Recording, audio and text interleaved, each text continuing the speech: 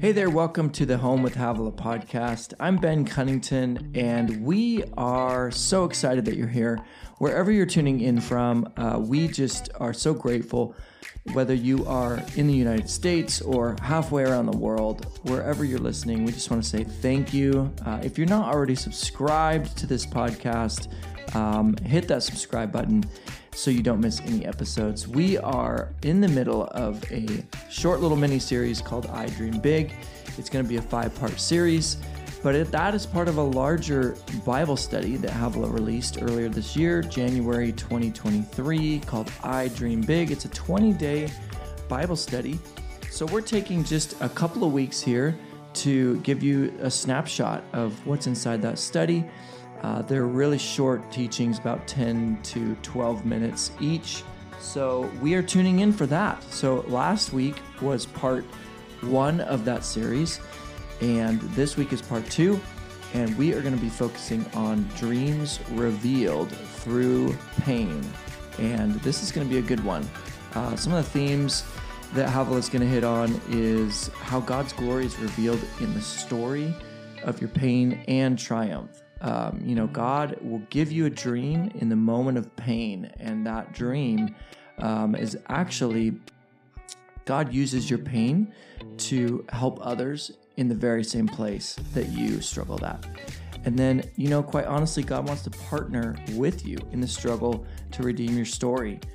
And really, our dreams are often the roadmap to our own freedom. So if you feel like God is stirring up a dream inside of you, that's not by accident. We are so excited for the series. So why don't we tune in here to, this is actually day 7 of the Bible study, I Dream Big.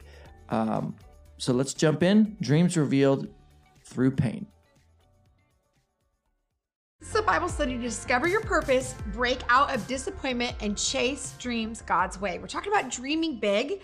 We talked about the first week was all about the elements of a God dream. And then this week is deciding and deciphering what dreams God has put within you and how to discover them. Like, we're really getting into the nitty gritty of it, okay? So pull out your Bible, and I would turn to Jeremiah 29:11 for a minute. Again, we're kind of landing in Romans 8. We're talking about Abram's story. You can spend your time going back through and finding Abraham's story and reading all about him this next couple days. But I really want to take some key elements. So today we're going to talk about dreams revealed. Yesterday was dreams revealed in our encounter. Today is dreams revealed in our pain. Now, Jeremiah 29:11 says this, "For I know the plans I have for you, declares the Lord, plans to prosper you and not to harm you, plans to give you a hope and a future."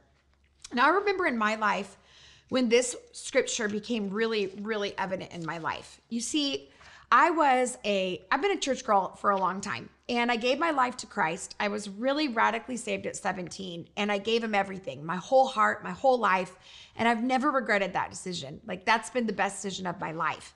And I really gave him everything, and I waited for the right person that God sent me to marry, and I served my church. I did all the right things, right? The things that I wanted to do, but I knew that they were according to what God had for me. And when I had my second son, Hudson, I thought it was just uphill from here. And everything came to a crashing halt when I was sitting at a pediatric appointment. And the pediatrician said to me, "I think you're dealing with postpartum depression." Now, you need to understand that back in the day, like this is almost 15 years ago, we didn't use the word depression and Christian in the same language. Thank God we're getting freer, right, as a community. But back in the day, we didn't do that. And so when they said it to me, I was so much in pain that usually I would have deflected and said, "I don't have any depression, stop it." But it wasn't. I actually felt for the first time freedom. Like, wow, you see me, you see what's going on, and I might be able to get help. So that took me on a journey to going into Christian counseling and beginning to unpack my life and figure out really some things that I had maybe decided were right, but weren't serving me. They were ideas of being the good girl and doing the right things were kind of going to set me up rather than living with a present leading and a vulnerability to my life. And I remember there was a day when the Holy Spirit, after I had gone through full healing and I was living my best life and I Actually, I had postpartum 2 more times with the next 2 boys. And I had a plan. I had a doctor. I had my medication. I knew exactly what I needed to do to get free. And then the Holy Spirit came knocking and he said, Havilah, when are you going to tell the world about your postpartum? And I was like, well, God, I'm not depressed now. I'm fine now. And, I'm not the postpartum girl. I don't know why I need to share that. And he began to talk to me and he said, Havilah, people can relate to your victories, but they will relate way more to your pain. They'll relate way more to the dark places in your life, not just to like wallow in the dark places, but to show them that you can go to really dark places and still climb back out. So I went on a journey with him, began to really talk to him about what does that mean? And he said, well, I remember one time I told him, why didn't you just deliver me? I mean, I believed you. You know that I love you. Like, why didn't you just I know you could say the word and I could be healed. And he said, well, I could do that and it would save one. That would save you. But if I slowly allowed you to climb out of pain, have a roadmap to pain, to getting free from pain, then every time you found yourself in that dark place, you would have the steps to getting free, but also you would have the steps for your generation to getting free. Can I just stop you right where you are, wherever you are? Listen, the pain that you're in, pain doesn't always have a purpose unless you give it a purpose. And part of that purpose is you deciding that I'm going to put purpose to this pain and I'm going to outline what it looks like to get free. If you are not free yet, then you fight hell to get free. I'm telling you, get free. You're allowed to fight hard. You don't have to just surrender to what your parents' pain was, your generational pain, or maybe whatever's happened to you. It doesn't have to be the end of your story. You don't have to live like this forever. You can take it and flip it and turn it. For what the enemy meant for evil, God will turn it for good, the Bible says, but you've got to participate with him. So why am I talking about this? Because God's dream in your life is often revealed in your points of pain. They really are. And I don't like it. I know you don't like it. We don't have to like it, but it doesn't mean that it's not true. You see, it takes courage to finally say, this was a painful part in my story, whether it's abuse, neglect, physical pain, whatever it is in your life. And it takes courage to say, God was in it and I'm not denying it. It's actually part of my story. You see, God's dream is to partner with you in the struggle. He wants to see you free and redeem the moment in time. So I want to read from page 83 of the book. It says, God's glory will be revealed in your story of pain and triumph. You don't like it, but the truth is sometimes you have to look at the most painful parts of your story to see God was at work. The times of crisis, heartache, grief are the places God holds his promise. Remember Abraham? He's a childless in a world where having children is your claim to fame. He prayed, he cried, struggled, believed, gave up. And at that moment, God gives a promise. Abraham's pain reveals the promise. It's one thing to believe God for a day. It's entirely different to believe him for a lifetime. God wants to use Abram and Sarah's pain to fortify hope in their promise. They gained tools for their struggle. It was not in vain. Nothing was wasted because dreams are roadmaps to freedom for ourselves and for others. You can find yourself between a rock and a hard place in areas of deep pain and crisis. You don't have to read much about the Israelite story to understand it's a theme throughout the Bible. You can get stuck in the in-betweens, crying all the tears you can cry, praying all the prayers you can pray, and God will give you a dream in the moment of your pain. It's in that moment God will use everything, those called according to his will, that you will find deep, abiding peace. So God's glory will be revealed in your pain and also your triumph, both those areas.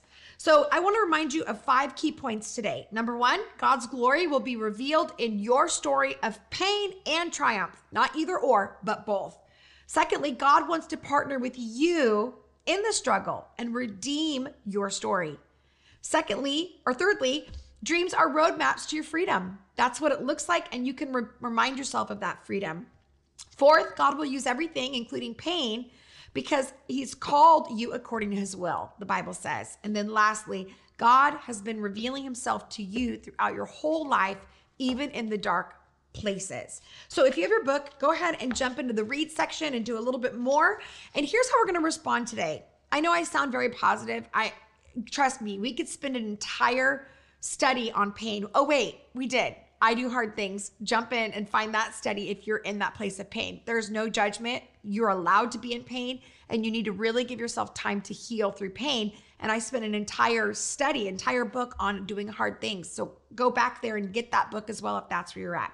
So we've done this before, but I want us to look at a few areas of forgiveness that will help us in getting to freedom in our life. So forgiveness does not mean that what they did to you was right. It doesn't mean that they get off scot-free. It doesn't mean that you give up all your rights. But unforgiveness does a lot of harm to us. It harms us, it hurts us, it binds us into a prison of torment to what has been done to us or the disappointment of what's happened to us. It often causes bitterness, hatred, and anger, and it blocks the fullness of God in your life. So what happens when we extend forgiveness? This is really important today. First, you get to step out of the way and let God have a direct line in that person's life. Second, it means that you are relieved of the burden that you've been carrying for this situation in this moment. It frees you from the prison of torment. It closes a door that allows the enemy to have access to you. And it allows you to say, I choose to give grace. I choose to give that person into God's hands. I am not going to be their judge. So let me ask you a question. What promise has God given to you in the middle of your pain? I want you to journal that today. What's the promise that he's given you in the middle of your pain? And then secondly, how does it link to helping others? Maybe even outline, here's the 5 areas of pain that I've experienced. For me, dyslexia. I write books and help people that feel like they're lost in church. Postpartum, I help people understand that you can actually battle depression and anxiety and be free. Whatever it is, and roadmap that. It's very, very important that you see it and you identify it. And also, like we talked about yesterday, put it on your timeline. We talked about the encounters. Take that timeline back out and put the moments of pain and maybe link it to the freedoms or even the healing journey that you're on in that area to see freedom. All right, you guys, tomorrow we're gonna jump into the third description of your God dreams and where God is really speaking to you about his dream for your life in your story.